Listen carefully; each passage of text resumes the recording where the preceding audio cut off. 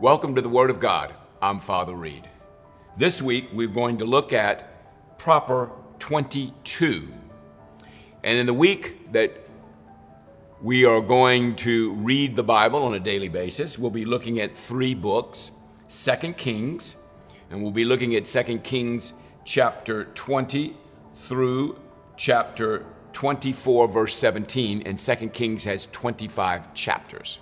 We'll be looking at the 25th chapter next week. We'll be looking at 1 Corinthians. We've been studying Corinthians for several weeks now. There's 1 Corinthians and 2 Corinthians. We are currently in 1 Corinthians. We'll be looking at 1 Corinthians 10:14 through 1 Corinthians 13:3, the love chapter.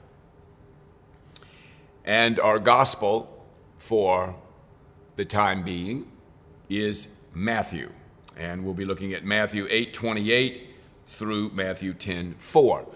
The listing of the scriptures for each day, beginning on Sunday and ending on Saturday, are found typed in this podcast, so you can obviously see them. Now, if you wanted to pursue the Psalms, you may, but I don't have enough time in this podcast to go through the Psalms also, but I certainly would recommend reading them. They are divided in such a way as to read a couple of Psalms in the morning and a couple of Psalms at night. Back in the old days, by the way, the monks would read through the 150 Psalms in the Bible in a month's time. And in the good old days, they would memorize the Psalms, memorize them all. And so the Psalter was a very important part of their piety and in their worship life. But we are not including them in our study.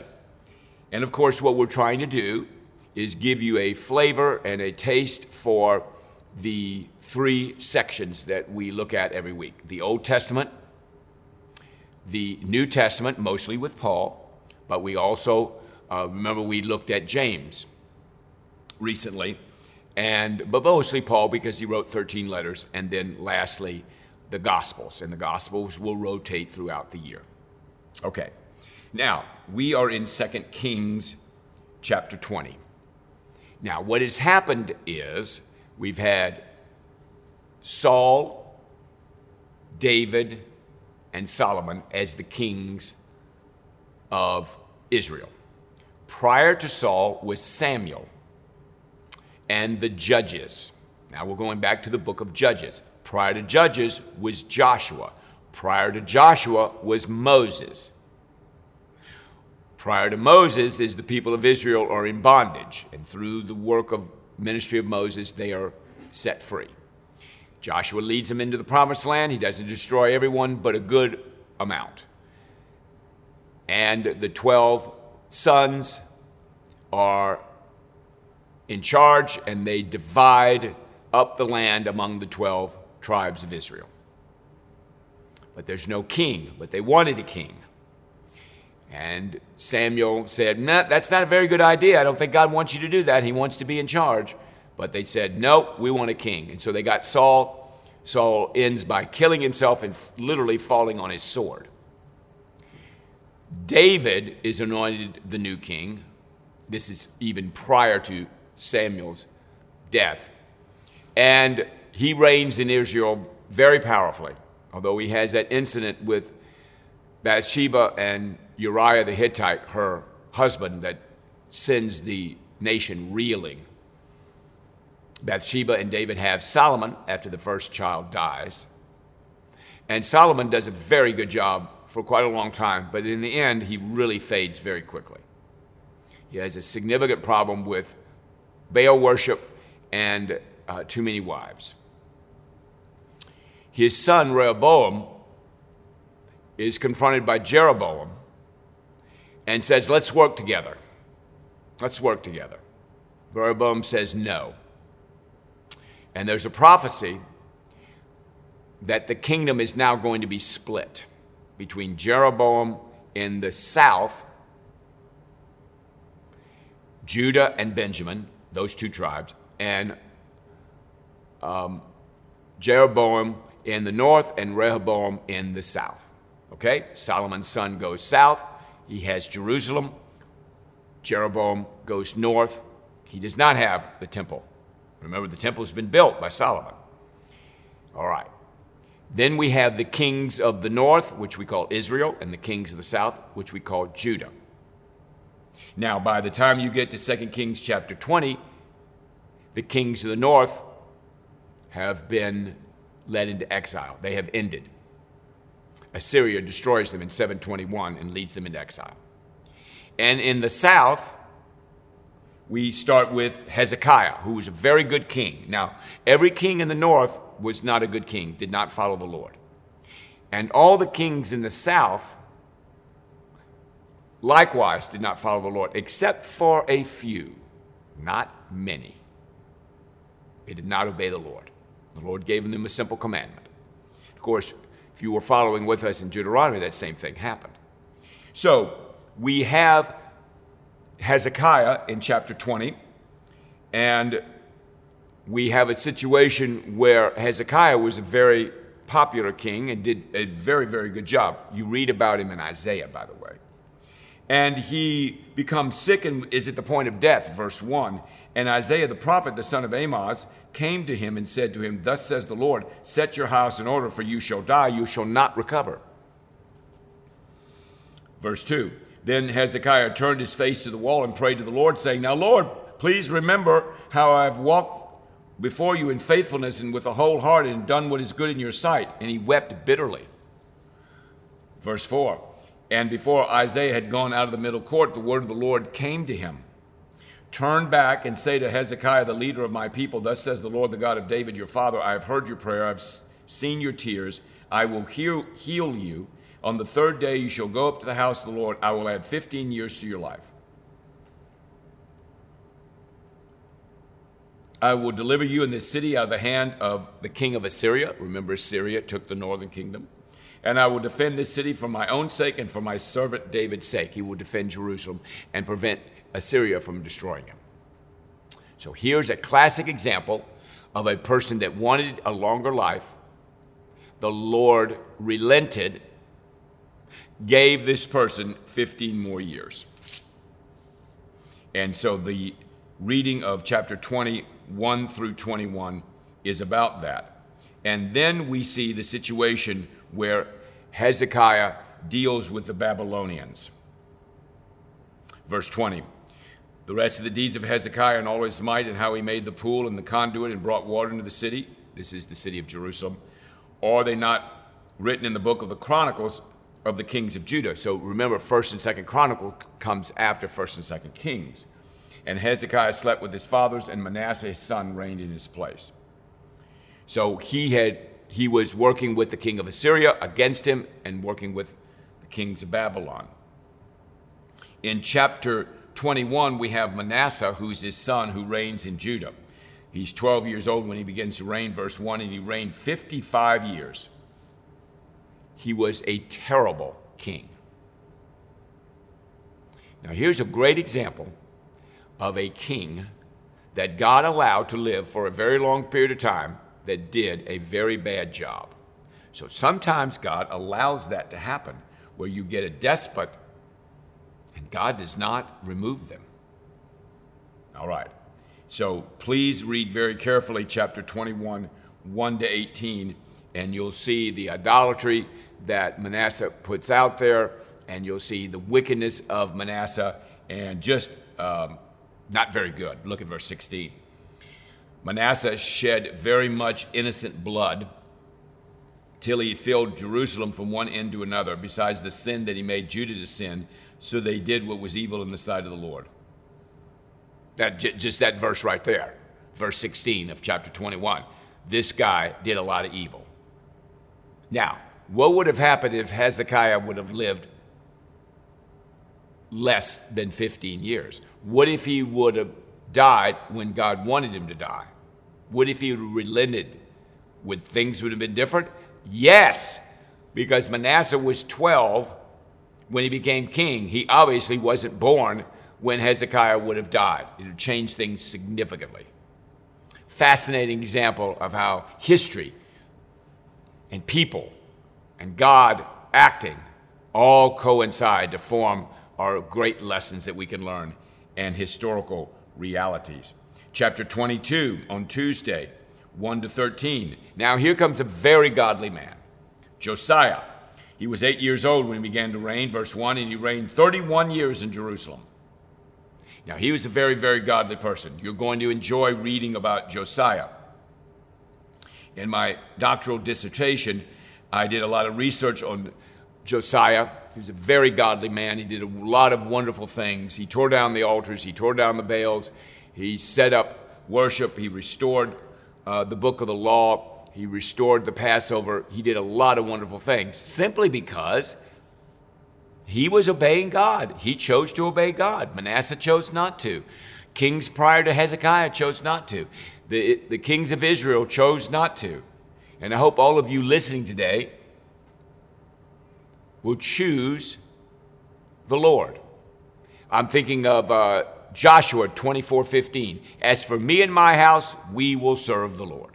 All the way back to Joshua, all the way back to Moses. We will serve the Lord. Noah, go back to Noah. We will serve the Lord. We will serve the Lord. So they found the book of the law and they began to read it. We go to chapter 23 and we see the reforms of Josiah. Long chapter. He's going to restore the Passover.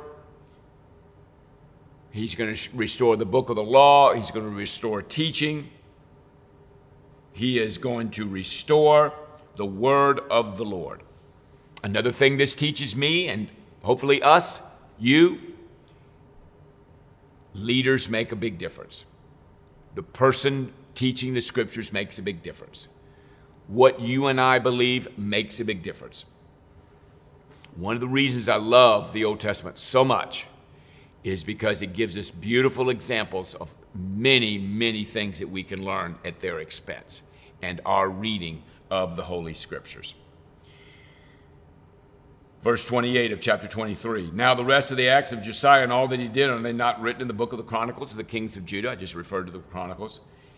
In his days, Pharaoh Necho, king of Egypt, went up to the king of Assyria to the river of Euphrates. King Josiah went to meet him, and Pharaoh Necho killed him at Megiddo. As soon as he saw him, his servants carried him dead in a chariot from Megiddo and brought him to Jerusalem and buried him in his own tomb. And the people of the land took Jehoahaz, the son of Josiah, and anointed him and made him king. And he was a bad king. So his son reigns and puts them in captivity. And then Jehoiakim begins to reign. He reigned 11 years, and he did evil. Verse 37, last verse of chapter 23. He did evil in the sight of the Lord according to what his fathers had done. So again, you have an example of Hezekiah doing the will of God, Josiah doing the will of God. Their sons did not.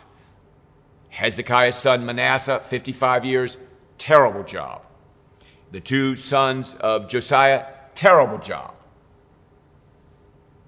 Terrible job. And so our leaders make a big difference in what they teach and what they believe and what they tell us. We finish up with chapter 24. Nebuchadnezzar, you may have heard of him. King of Babylon comes up, and Jehoiakim becomes his servant for 3 years.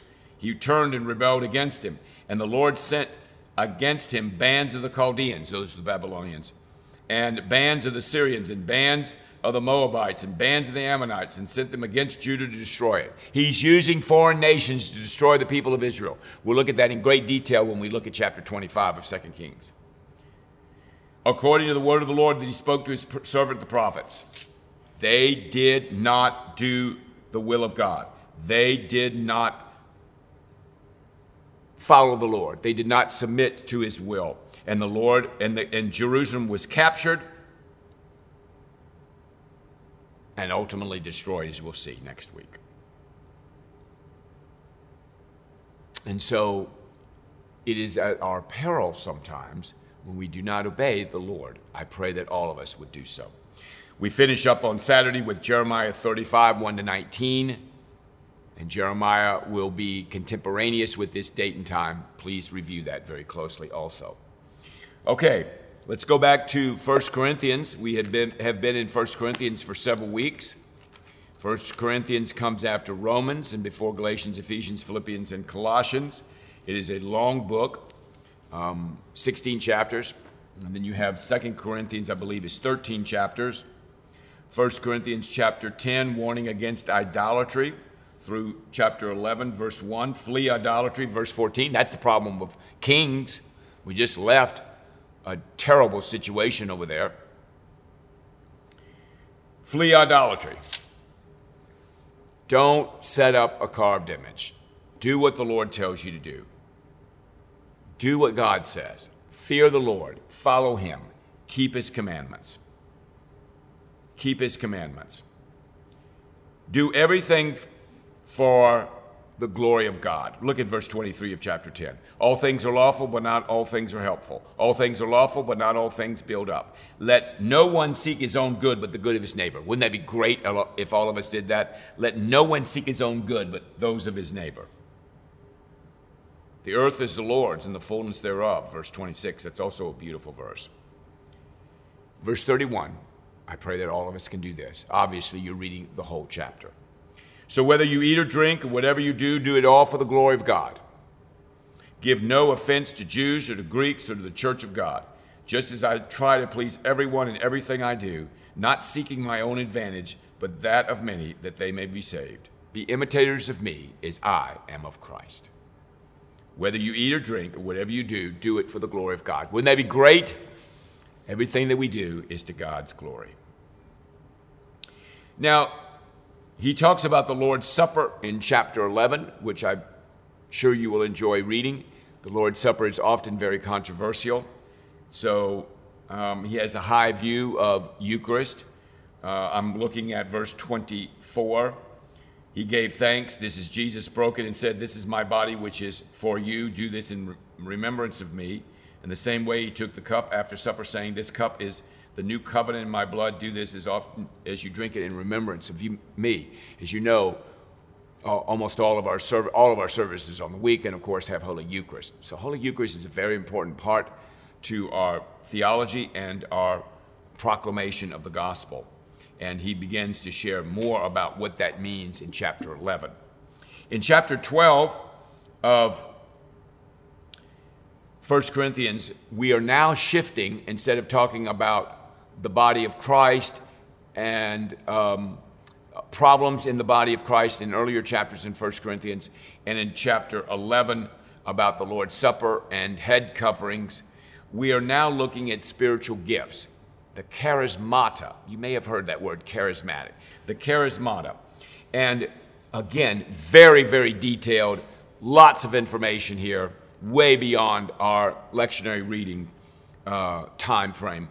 But beautiful subject matter about the body of Christ, the importance of the church, the importance of every member of the church, the gifting of God for each member of the church, how God gives folks spiritual gifts to build and bless and mature and give the church an opportunity to do great ministry together. So this is a great chapter about spiritual gifts. Might not be something you're used to reading about. The charismata has gone through lots of iterations in terms of understanding, and different folks have different understanding of that particular phenomenon. Just as the body, verse 12, is one and has many members, and all the members of the body, though many, are one body, so that it is with Christ. In one spirit we were all baptized into the body, Jews or Greeks, slave or free, all are made to drink of the one spirit. For the body does not consist of one member, but of many. So the importance of each member, the value of each member, the value of the person going to church, the value and importance of the Lord Jesus, the value and importance of the Holy Spirit, how the Holy Spirit brings people together. No one is more important than anyone else. There's an equality amongst the members. And there's a gifting among the members. And then he talks in beautiful detail in chapter 12 about the importance of each person in the body of Christ and how each person needs to fulfill their role, ideally, in the body of Christ. I hope you'll enjoy it. Again, I encourage you to read it slowly, be prayerful. If you do go to a church, pray about where you should serve and how you should serve and what gifts that God has given you to serve. Now, we are following Jesus in Matthew. Matthew is one of the 12. He was an original disciple and one of the apostles, and he is writing a gospel, and it is a very Jewish gospel. It has a lot of Old Testament references. He's trying to show the validity of the Messiah and trying to show that he Jesus, is the Messiah. Chapter 8, Jesus is on the road. He's healing, he's casting out devils, he's teaching, Matthew 5, 6, and 7, the Sermon on the Mount. Chapter 8, 28 to 34 is that Jesus heals 2 men with demons. So Jesus is casting out demons, he's raising the dead, he's walking on water, he's doing all kinds of miracles. So as you're reading through the Gospels, they're fairly simple and self-explanatory, sometimes a little bit difficult in terms of interpretation, but you get the gist of what he's trying to do. He's trying to show his power and his ability, but that points to something greater, a relationship with him. As you're reading the Gospels, what you want to be thinking about is your relationship with Christ and inviting Christ into your life in a very, very significant way. Chapter 9, we have his healing of the paralytic, very famous healing where they drop their friend through the roof, and Jesus talks about healing versus forgiving of sins. Fascinating. He calls Matthew, the writer of this gospel, says, "Follow me." Matthew gets up and starts following Jesus. That's the message to all of us also. Not particularly getting up instantaneously and throwing down your nets as Peter and Andrew did and James and John, but following Jesus. Following Jesus. Then we see a reading concerning fasting, and then again another teaching. So in between this, you have casting out of devils, you have nature miracles, you have outstanding miracles that Jesus does, you have teaching, you have healing, and we'll see a girl restored to life and a woman healed. And then he heals 2 blind men. I mean, this man has no stop to him. He heals a man unable to speak. And at the end of Matthew, we have another teaching. He's on the move. You can meditate on these scriptures your whole life. This is the point of what we're trying to do, is to introduce you to the reading of the scriptures and to give some thought to them. But then when you slow down and start thinking about what they actually mean, what does it mean when he heals the 2 blind men or he heals someone unable to speak? And he deals with the Pharisees and the Sadducees sometimes when these things happen. And then finally, the calling of the 12 disciples, we end the chapter 10, verse 4, and he gives them authority over unclean spirits to cast them out. Now he employs them to be part of his ministry and to heal every disease and every affliction. And he names the 12 apostles, starting with Simon Peter. And of course, there's Judas at the end of the line who betrays him.